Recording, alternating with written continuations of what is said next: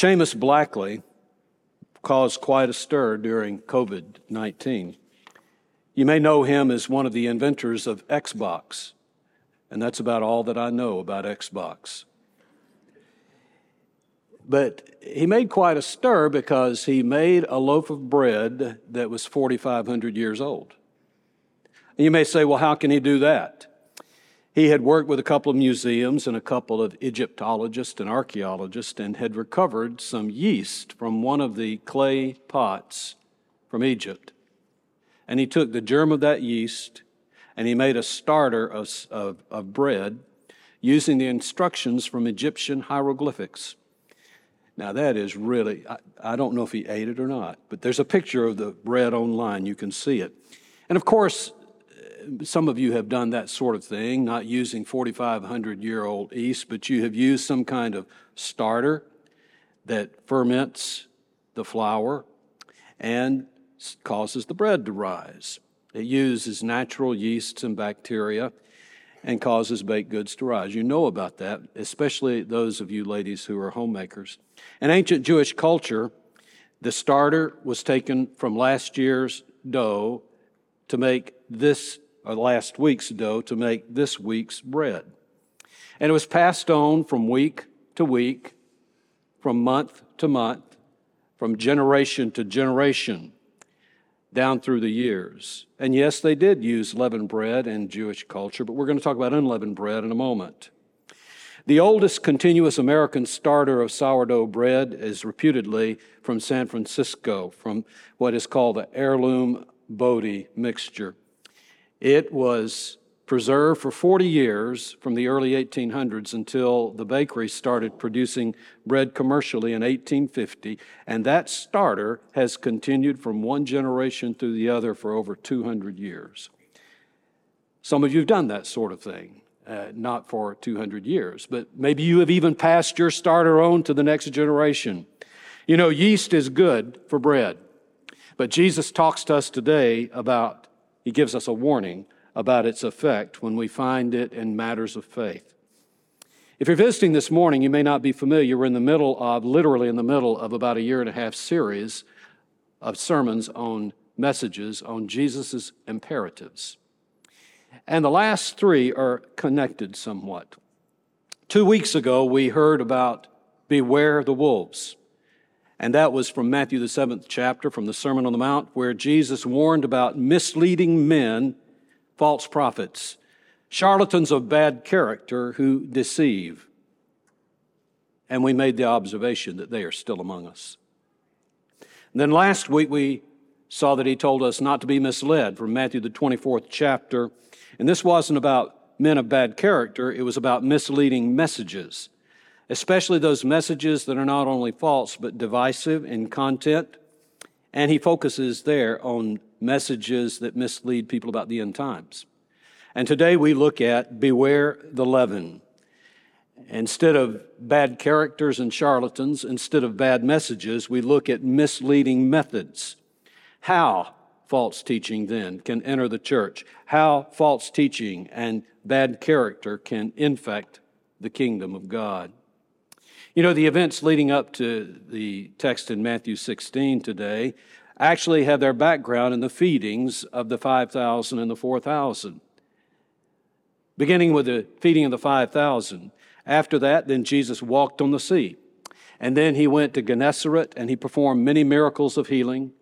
And then encountered the scribes and the Pharisees, and the account is in both Matthew and Mark, where he is challenged about his violation and the violation of his disciples of the purity code.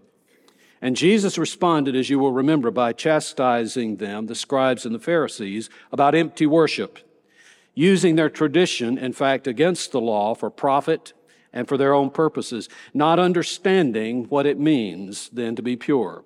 It is not what goes into a man that makes him unclean, but what? What comes out of a person, man or woman.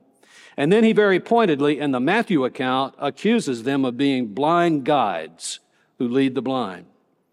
Afterward, then, he went into Syrophoenicia, and he exorcised the Syrophoenician woman's daughter. And then he performed more healing miracles around the Sea of Galilee and the Decapolis. And this section concludes with his feeding again of a large multitude, this time 4,000, probably in the Decapolis. And then it says that Jesus departed in a boat to Magadan, which may be Magdala, in the region of Dalmanutha, south of Gennesaret. So those are the events that lead up to Matthew, the 16th chapter. At the beginning of the 16th chapter, we're not going to read this part of the account in the first 4 verses, there is an encounter with sign seekers. The Pharisees and the Sadducees, Matthew tells us, then test Jesus. This is the first time that these two groups, visibly in the New Testament, have teamed up against Jesus. But it's possible that the Sadducees have been part of the plotting much earlier, because we know after he had healed a man with a withered hand, it says that the Pharisees went out and plotted with the Herodians, and this is early in the Gospel of Mark, and they plotted how they might kill Jesus. Now, the fact of the matter is, many of the Herodians were Sadducees, and they may have been amongst that group that had been plotting secretly already. And so now you have the Pharisees and the Sadducees that come and they test Jesus at the beginning of Matthew, the 16th chapter, and they demanded a sign. This is not the first time. In fact, it's the 4th time that we know of in the Gospels where he has been asked to give a sign. After the temple cleansing in John, the 6th chapter, they wanted to know, by what authority have you done this? Give us a sign. In Matthew, the 12th chapter, after he healed the blind mute in Galilee, the Pharisees demanded a sign for his authority to do so. And Jesus rebuked them and he says, this is an evil and adulterous generation. Only that kind of generation seeks signs. And he said, I'll give you a sign. And he gave them the sign of Jonah, which pointed to his being resurrected on the 3rd day. And after the feeding of the 5,000, this is a 3rd occasion before this, he then goes to the synagogue in Capernaum, and the crowds then want proof that he is a legitimate prophet. They want proof. They want more bread is what they want. They want another sign, and they ask him for a sign. You see, the Pharisees and the Sadducees in Matthew 16 are not satisfied with the many miracles that Jesus has performed and the multiple exorcisms. He has done them repeatedly throughout Galilee and even some of them occasionally in Judea. But you see, they think this way. They think it is possible for a false prophet to do miracles if they are empowered by Satan. And they have even accused Jesus in Matthew, the 12th chapter, of being possessed by Beelzebub. You see, what they want is a sign from heaven. They want a sign from heaven that comes through him, something like the manna that came out of heaven, the bread of heaven, to the Jews in the wilderness.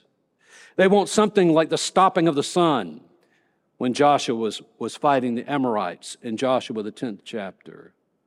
They want a sign from heaven like Elijah, who calls upon God to bring down fire upon the altar there at Carmel.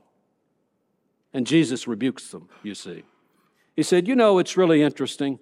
You see signs all the time. Red at night, sailors what? Delight. Red in morning, sailors what? Warning. And he basically uses that analogy. And he says, you see the signs and you can predict the weather, but you cannot see the more important signs and discern what they mean. And then what does he say? He says, I've told you this before, I am not going to give you another sign. The sign of Jonah is sufficient.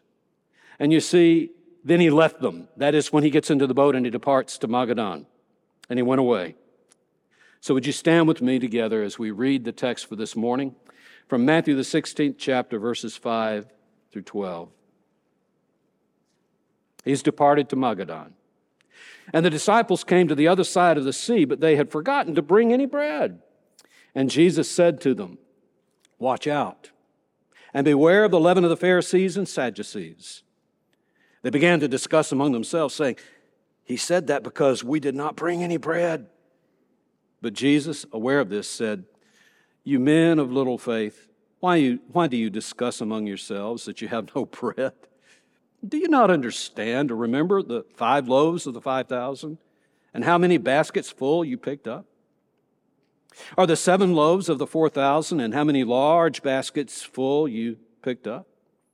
How is it that you do not understand that I did not speak to you concerning bread, but beware of the leaven of the Pharisees and the Sadducees. And then they understood that he did not say to beware of the leaven of the bread, but of the teaching of the Pharisees and the Sadducees. May God bless the reading of his word as we are seated. There are some parallel passages to this in the Gospels. Luke has one verse, Luke 12:1. What Luke has done is he has omitted, just prior to this, Matthew's events after the feeding of the 5,000 and Mark's events after the feeding of the 5,000. So there's many things that ran between the feeding of the 5,000 and the feeding of the 4,000 as background for this passage. Luke doesn't talk about, but he puts the opposition to the purity code in a different context. Remember, we talked about Jesus confronting the scribes and the Pharisees about the purity code. He puts it in the context of Luke 11:37 through 41, but it's important for today's story. You see, the setting there is a Galilean Pharisee that invites Jesus to come and to eat with him. It isn't the Pharisees and the scribes that have come up from Jerusalem, the Matthean account. And then he observes that Jesus himself does not wash his hands before he eats, and he is shocked at this. And Jesus' response is very much like what it was in Matthew's account, but he goes a little further. He says it's not, you see, what's on the outside that really matters. It's the inside. If one is obedient to God, all things that he made are clean to him. And he pronounces then many of the woes that we find upon the Pharisees in Matthew the 23rd chapter. And then he explicitly calls the scribes and the Pharisees hypocrites. This is all in chapter 11, leading up to 12:1. And then a lawyer objects and says, well, if you're accusing them of that, then you're accusing us lawyers of the same thing. And Jesus looks at him and he said, you got it. I am. You're guilty of the same thing. And the scribes and the Pharisees reacted. They then began to be hostile, and they plotted together against Jesus. And they questioned him closely, the scripture says. They were looking for some excuse. They were looking for him to make a mistake so that they could accuse him. And then this is what Luke says as a warning. He says, under these circumstances, after so many thousands of people had gathered together that they were stepping on one another, he began saying to his disciples, first of all, beware of the leaven of the Pharisees. And here's the important phrase, which is hypocrisy. So you see, he gives a definition to what this leaven is in Luke's gospel. Mark's gospel tracks along with Matthew's gospel after the feeding of the 5,000 to the feeding of the 4,000 with some small differences.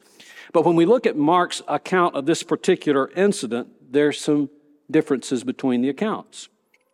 In the warning, he says, beware the leaven of the Pharisees. And then he doesn't say Sadducees, but he says the leaven of Herod. And then he gives admonitions that are pretty strong. They are stronger than the ones that we find in Matthew's account. O ye of little faith. He goes on and he says, are your hearts not hardened? And instead of simply saying, do you not understand? He says, you have eyes, but you don't see. You have ears, but you don't hear. And in Mark's account, there's no happy closure on the part of the disciples. At the end of the Matthew account, what does it say? It says, and then they understood. But Mark leaves it in suspense. You see, Mark leaves it without their understanding. That's important because when we look at Mark's viewpoint versus Matthew's viewpoint, what's going on here? You see, in Mark's account, Jesus confronts the sign seekers before he crosses the sea. And it's unclear in Mark's account whether the disciples actually witnessed the confrontation with the scribes and the Pharisees. They probably did in Mark's account. Maybe they did. The significance of this is, in Mark's account, one of the reasons that there is a harsher indictment against the disciples is simply this. If they have seen this confrontation with the Pharisees and they heard what Jesus said to them, and if they're in the boat with him as they cross the sea, they really, as they're talking to him, should have understood his warning about the leaven. Therefore, Mark renders a pretty sharp rebuke. In Matthew's account, it's a little different. Jesus crossed the sea first, apparently by himself, and then he encountered the sign-seeking Pharisees and Sadducees without the disciples witnessing it. And the significance of this is that the rebuke in Matthew is not quite as strong. You see, they did not know what had prompted Jesus in his warning about the leaven. And they really don't understand what Jesus is talking about when he brings up the issue of the leaven. It may explain some confusion in this event. There are two different concerns that arise in Matthew's account. One is, what are the disciples worried about? They've forgotten bread. But it's not just that they've forgotten bread, they're worried about later that day. What are they going to eat? So their focus is on the physical bread. They're lacking bread, and where's the provision going to come from? Jesus has another concern. He's worried not about physical bread. He's worried that they will have pure bread and that their spiritual bread would not be adulterated. And so in our explanation of this text, I think there are three things that we ought to focus on. One is Jesus addressing their lack of faith about the physical bread, the disciples' lack of understanding about the spiritual bread, and Jesus' concern about the danger of leaven. Beware the leaven. See, Jesus was concerned about the disciples' lack of faith. This has been demonstrated several times before. You know that he has said that they have weak faith on more than one occasion, 3 times at least. In the Sermon on the Mount, he says, why do you worry about what you eat and drink and what you wear? Don't you know that your Heavenly Father is going to feed you? Don't you know that He's going to clothe you? Oh, ye of little faith, don't worry about these things. When they were in the boat in the middle of the storm, they call out to Jesus, don't you know that we're about to drown? And He saves them by saying, be calm. And the wind and the waves become like glass, totally calm. And then it says that they were completely astonished. You see, they were afraid that they were going to sink, and He calls them, oh, ye of little faith. And of course, when Peter was walking on the water and he took his eyes off Jesus and he began to slip under the waves on another occasion, Jesus says, Peter, why did you doubt, oh, you of little faith? What's interesting about this, and we've made this observation before, the disciples time and time and time again have demonstrated that they, in fact, are men of little faith. But when Jesus identifies people of great faith in the Gospels, 2 occasions, they happen to be Gentiles. The centurion who believes that Jesus can heal from afar was not a Jew. And Jesus commends this probably God-fearer for his great faith. And the Syrophoenician woman to whom we referred earlier, she does not give up with Jesus. At first, she thinks that He's not going to exercise and heal her daughter, and she persists, continuing to ask Him to heal her. And He says, woman, this has happened because of your great faith. What a contrast between these Gentiles who have great faith in Jesus and really, really trust Him, and His disciples who have yet to learn what great faith is.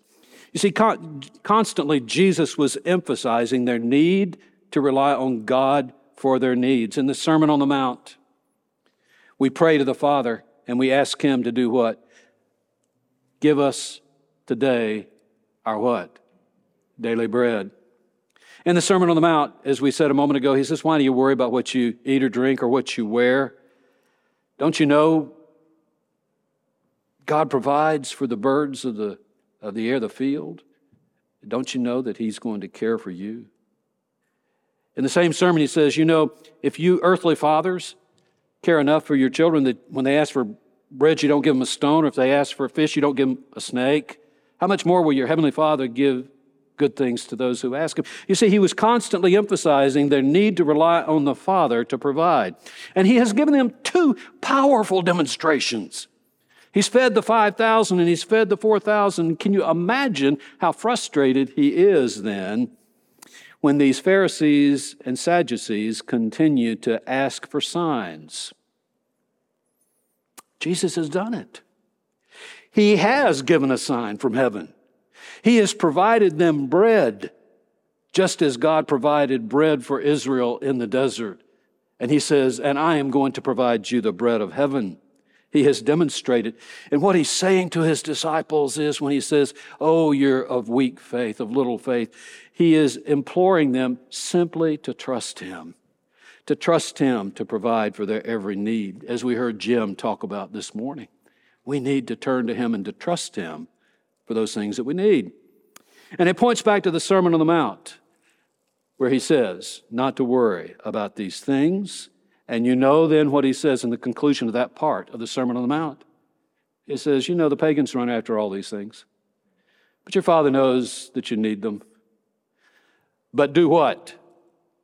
Don't worry about these things, but do what? Seek first his kingdom and his righteousness, and all these things will be given to you. You see, the disciples had their eyes on the problems of the world and not the promises of the kingdom. There's a second concern, and that's about the disciples' lack of understanding. Jesus was often misunderstood. It's because most of the people in his day saw everything through a materialistic lens and not through spiritual eyes. Nicodemus, how is it possible for a man to go back up into his mother's womb and be born again? He didn't understand. The woman at the well thought that he was talking about literal water that would come out of that deep, deep, deep Jacob's well, not spiritual water. The Capernaum crowd, after the feeding of the 5,000, when he says to them, you must eat my flesh and drink my blood, they took it literally. When he spoke in parables, they saw, but they did not perceive. They heard, but they did not understand. And even his disciples were guilty of this from time to time. He had to explain the parable of the sower to them. He had to explain the parable of the tares to them. His disciples were not exempt from the indictment that he puts on the other people who do not understand. He exhorts them to see things spiritually. When Jesus stilled the storm, to which we referred earlier in Mark the 6th chapter, they were utterly astonished. And it says they were so amazed because they had not learned the lesson from the bread of the feeding of the 5,000. They had not understood that he would provide and take care of them. And it says in Mark's gospel that their hearts were hardened. It's that lack of understanding. On another occasion, in the Purity Code account, in Matthew the 15th chapter, he tells a parable which we didn't cover when we preached on the parables. But he tells a parable of the heart of a man. And that's when he says, don't you know? He has to explain to Peter, because Peter says, what do you mean by this parable, Lord? And he explains it to him. He says, don't you know it's not what goes into a man that makes him impure, but what comes out. But in his response to Peter's request, listen to what he says. Are you still lacking in understanding, Peter? Do you not understand that everything that goes into the mouth then passes through the stomach and then is eliminated? So he held his disciples also to a high level of accountability for understanding. Jesus' point was this. The disciples were without excuse. Whether or not they were in the boat with him or whether or not he had gone ahead and they met him later, they were without excuse. You see, they had already heard him rebuke the religious leaders, those that had questioned his authority to forgive sin when he healed a paralytic. They heard that. When he rebuked those religious leaders in Matthew the 12th chapter that demanded a sign to show his power, he rebuked them and they heard it. When they were constantly asking for signs, such as we find in Matthew the 12th chapter and then again in Matthew the 16th chapter, they had heard in Matthew the 12th chapter already this. They heard the rebuke. When he had chastised the Pharisees about empty worship and the hypocritic purity code in Matthew the 15th chapter, they had heard it. You see, they had heard him time and time and time address the problem of the leaven of the Pharisees and the Sadducees, and yet they had not understood. There's another reason, though. It's not just that they're dense mentally. It's not just that they lack faith. They're forgetful. They're forgetful. Look at verse number 9. Do you not understand or remember the 5 loaves of the 5,000? Their memory was impaired by their grumbling stomachs. Think about it. They don't remember the 5,000. They don't remember the demonstration of the 4,000. They're so hungry, they're worried about, okay, is it going to happen again? I think part of their memory was due to a lack of gratitude and sufficient thankfulness. And sometimes that happens to us. There's a third concern. Not just that they were weak in faith and lacked understanding, but there was the danger of the leaven. Leaven in Jewish culture, we know, symbolized impurity and corruption. The Feast of the Unleavened Bread, they used unleavened bread for a couple of reasons. One was because it symbolized impurity and corruption, but also, too, it symbolized their need to be holy and pure before the Lord. But there was a very obvious reason.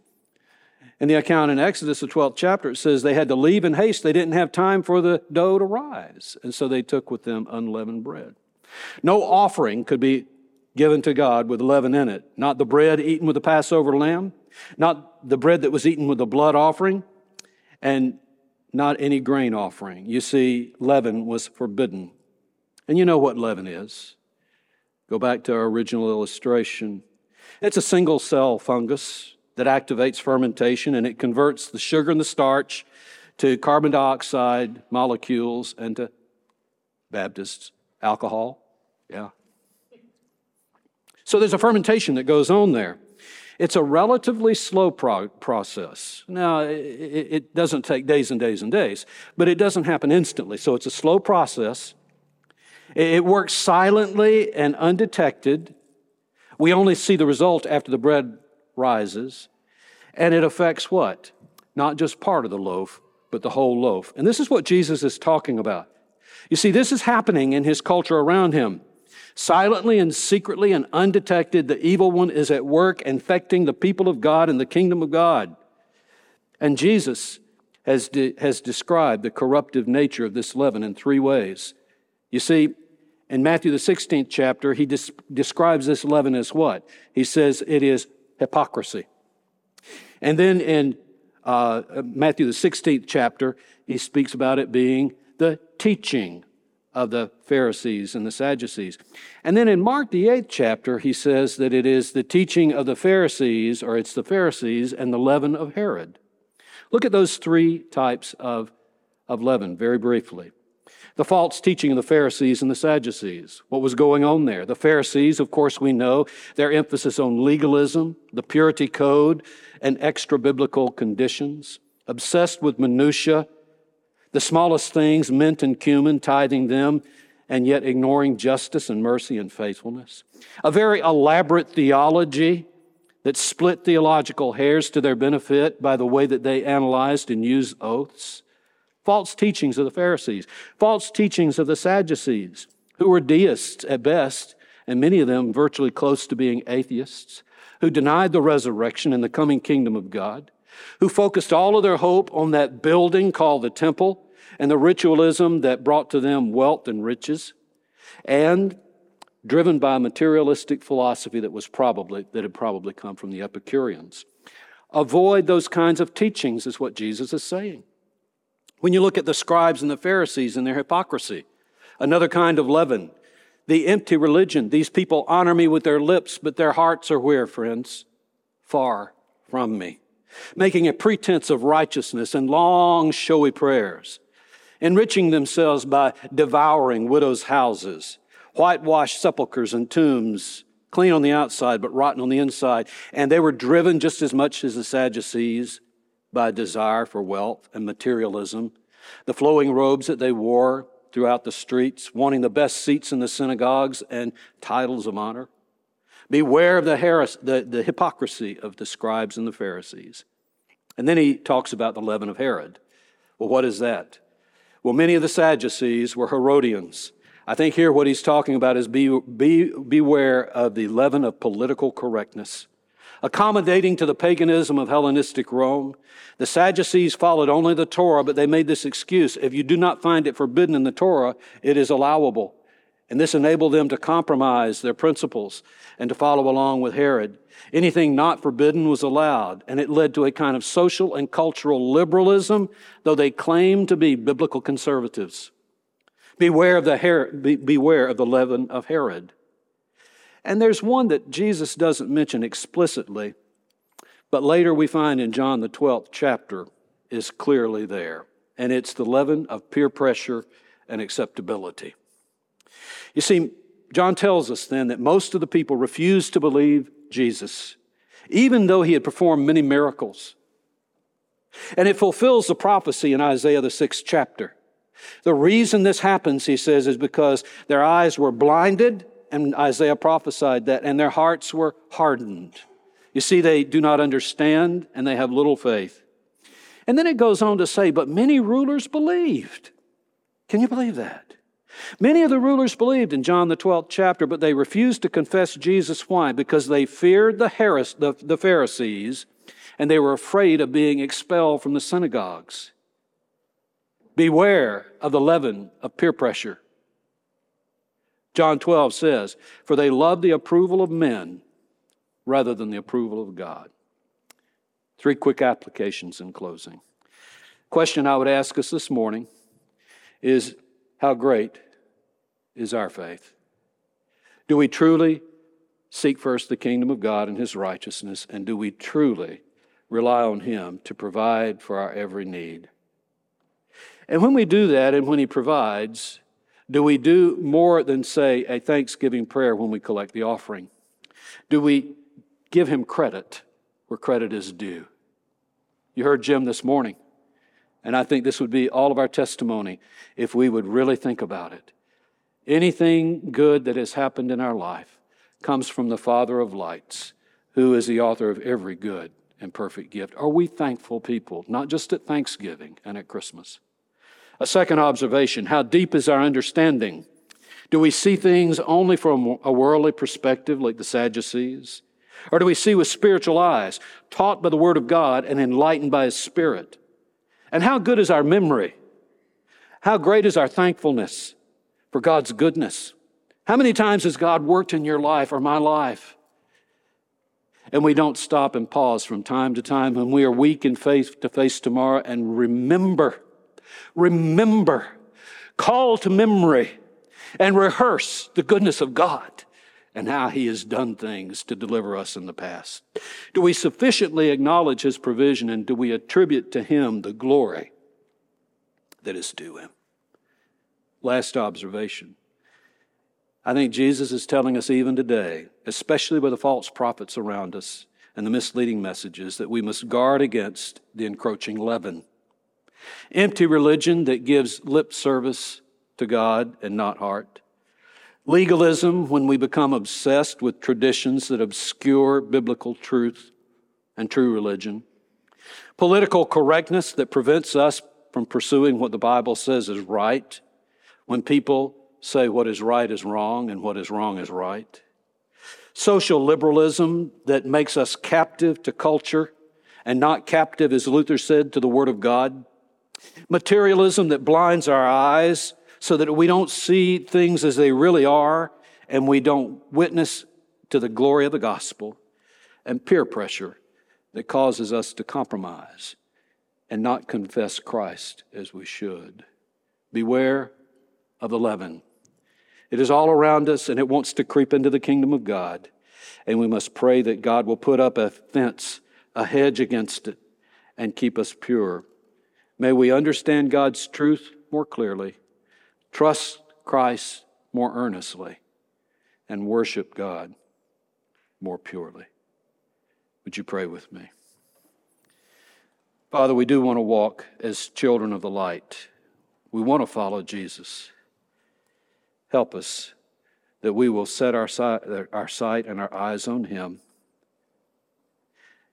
That if there is someone this morning who has heard the gospel, has heard the good news of the redeeming love of your Son Jesus Christ by the sacrifice that He made on the cross, to redeem that person from sin and death and to give them the gift of eternal life if they will only trust in Him, if they will only trust and obey Him and turn his or her life over to Him. We pray this morning that that person will do that, to trust Him completely. Give us eyes to see your truth more clearly, and God, guard us so that our worship will be pure and clean in your sight. And may the words of our mouth and the meditations of our heart be a delight to you, O Lord, today, as we lift them up in our hymn of invitation, as we respond to you. In Jesus Christ's name we pray. Amen.